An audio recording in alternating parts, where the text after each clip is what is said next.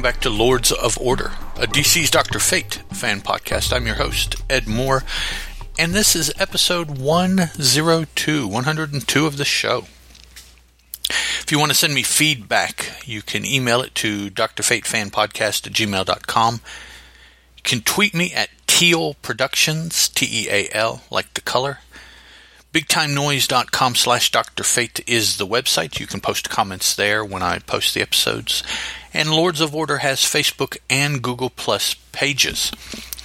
Now, some quick thank yous to Dale Russell on Google Plus.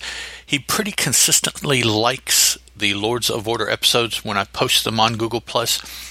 That's the only feedback that I get from any show that I post on Google Plus. So I have no idea if anyone is there, but I do know that Dale Russell is there on Google Plus, at least long enough to like Lords of Order. Also on Facebook, I want to thank everyone that congratulated the show on the 100th episode here recently. And I see in response to episode 100 that Legacy Brain Comics stated that King Bee does return in the pages of All-Star Squadron number 1. So, I should have remembered that, but I read it many, many years ago and talked about it for the show several months, maybe a couple years ago when they came up. So, I didn't make the connection. Plus, the visual is just completely different in my mind. So, thank you for that. He also, they also, she also, whichever, congratulated the show on 100 episodes. So, thank you for that. And everyone on Twitter that made mention of 100 episodes, I appreciate that as well. All right, our story today comes from Morphon Comics, the 1936 volume, issue 94, cover dated November-December 1943, and the story is entitled The Destiny of Mr. Coffin. Now, the script was by Joe Samachin, with pencils and inks by John Chester Kozlak. And this story can be found reprinted in the Golden Age Dr. Fate archives that DC put out in 2007. And honestly, that's what I'm reading, as Morphon Comics are a little pricey for me to acquire right now. All right, we open with the narrator telling us, "There are many things you'd never do without good reason, but there's one little man who never needs a reason. He deliberately enters a burning building. He'd casually swim into a sea swarming with sharks or leap from a tall tower to rocky ground. For fate, he believes, has planned his life pattern and there's nothing he can do about it." But then Dr. Fate takes over and adds a new chapter to the fantastic story of The Destiny of Mr. Coffin. Our story opens with Mr. Coffin walking down a street, and he's about to walk into a stream of bullets that are being fired from a group of thugs at a nearby Dr. Fate. And I will say that the Dr. Fate is swooping down on the thugs from flying up high, running at them with his running, flying, levitating thing that he does. So that is a I don't know, kind of a teaser. It has nothing to do with anything else, really. That scene does not pop up anywhere else in the story. Instead, the story itself starts with Dr. Fate on patrol, and he is running through the sky, but he sees this suit clad, and it's a green suit, clad gentleman crossing the street, not paying attention to the traffic. So he walks out in front of a rather large truck that is bearing down upon him. Dr. Fate swoops down and knocks him to the side, but at the same time, the truck has a blowout on the front right side, and it pulls the truck away from what would have been an intercepting path. And so had the man been allowed to continue crossing the street, the truck ultimately would have veered to avoid him because of this tire mishap. So he and Dr. Fate have a little conversation.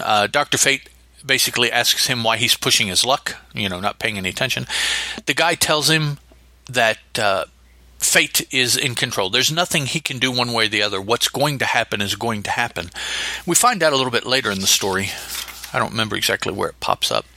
But the gentleman believes that this is the case because one of the reasons is because he has 13 letters in his name.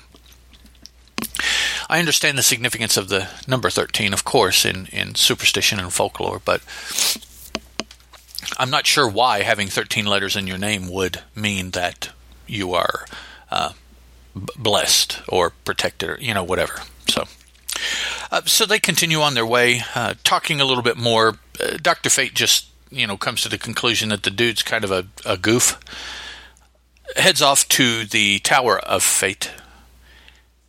Uses his scrying sphere to check in on Mr. Coffin. That's also another reason why he thinks he's been touched by fate, is because his last name is Coffin. Okay. It kind of reaches, in some places here as to the explanation by this man as to why he feels that way, what his, not justification, but what his evidence is that he's touched. So Fate is watching in the scrying sphere, and he sees that Mr. Coffin left the door to his shop open, and it's a curio shop, and I can't read it. It's something and something Coffin's Curios. I guess that's his and his son's name, because he has a son also who he says believes as he does. So it's 2 generations of oddness. Anyways, the thugs find that the door to the curio shop is unlocked, and they go in. When Dr. Fate in his scrying sphere sees this, he rushes to help and encounters Herbie the horse and another thug. Now, Herbie has a jaw and denture problem that makes him look rather equine-esque in profile. Now, from straight on, he's just a rather unattractive gentleman. But in profile, he does have kind of an equine silhouette, as it were. So he and Dr. Fate engage in fisticuffs. The other thug pulls out a gun and fires them at Dr. Fate, but of course to no avail as the bullets bounce off. So, having no other means of driving Dr. Fate off, he takes his weapon and throws it at Fate, hitting him in the head and knocking him for a loop. Now, I was kind of disappointed at that. I would hope that Fate, in that he is impervious to bullets, was made of a little sterner stuff. Usually it's his breathing that everyone attacks, but throwing a gun and hitting him in the head and knocking him semi-conscious is kind of weak sauce to me, but it's what happened. Fate then hides behind a table until he can recover his senses. He picks up the bullets that were fired at him but haplessly bounced off, and he flings them back at the men as if he is shooting them, which is what they think.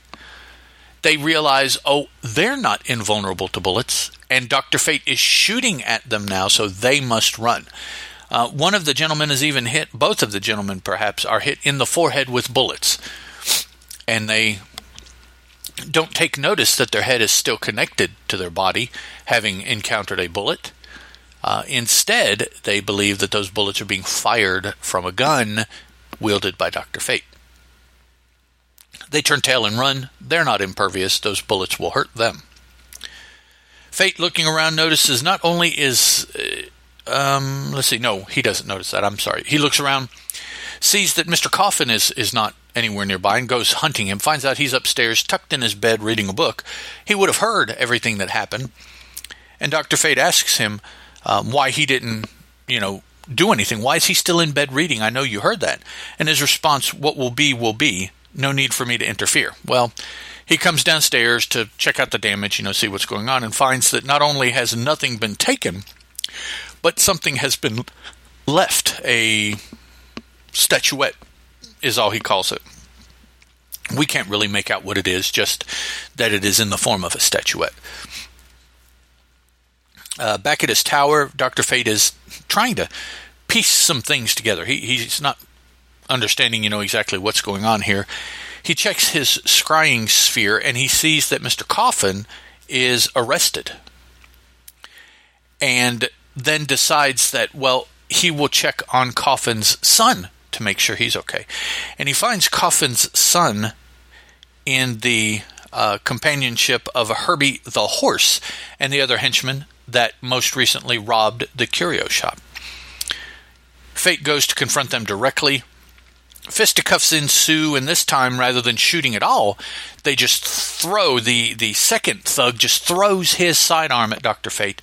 But Fate grabs Herbie and moves him into the path of the gun, so it hits Herbie in the head and not Dr. Fate. The other guy manages to break loose, runs away, but Fate runs him down outside in the streets, knocks him around a little bit, enough to then grab him and the other thug, and it's Herbie and Coffin's son. Takes them to the police station, where the police are questioning the elder Mr. Coffin.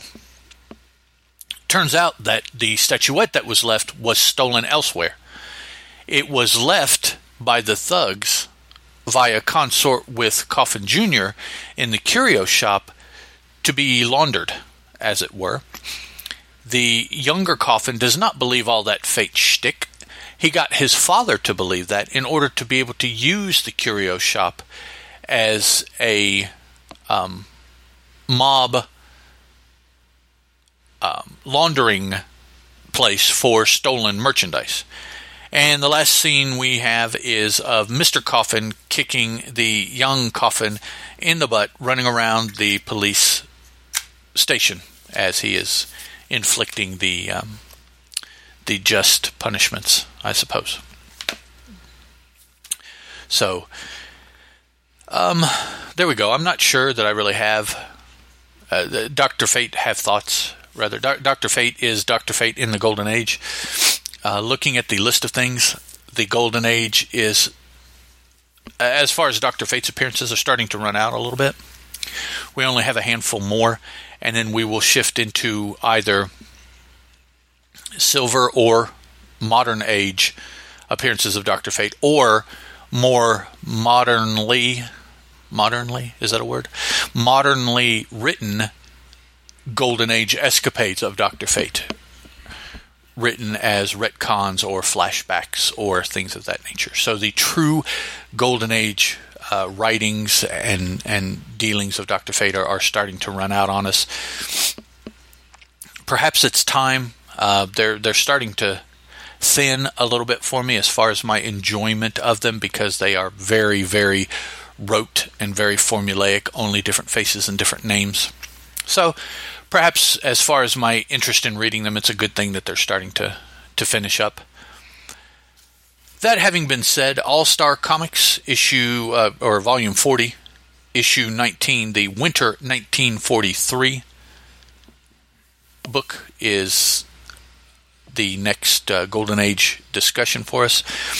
Here before too long, I think I'm going to look through, if I can get a hold of them, this newest volume of Blue Beetle, and look through the books where Dr. Fate was involved in that. Maybe summarize those and give another modern Dr. Fate appearance. I don't know how many issues it was. I don't know if he's still in there. I know that the Blue Beetle is still ongoing. So at some point here soon, I'll drop that in between some of these Golden Age appearances as well. But either way, that is this episode of Lords of Order. I will talk to you guys again next time. Ciao. Lords of Order is a Teal production, and as such is licensed under a Creative Commons Attribution, Non-Commercial, Non-Derivative 3.0 Unported license.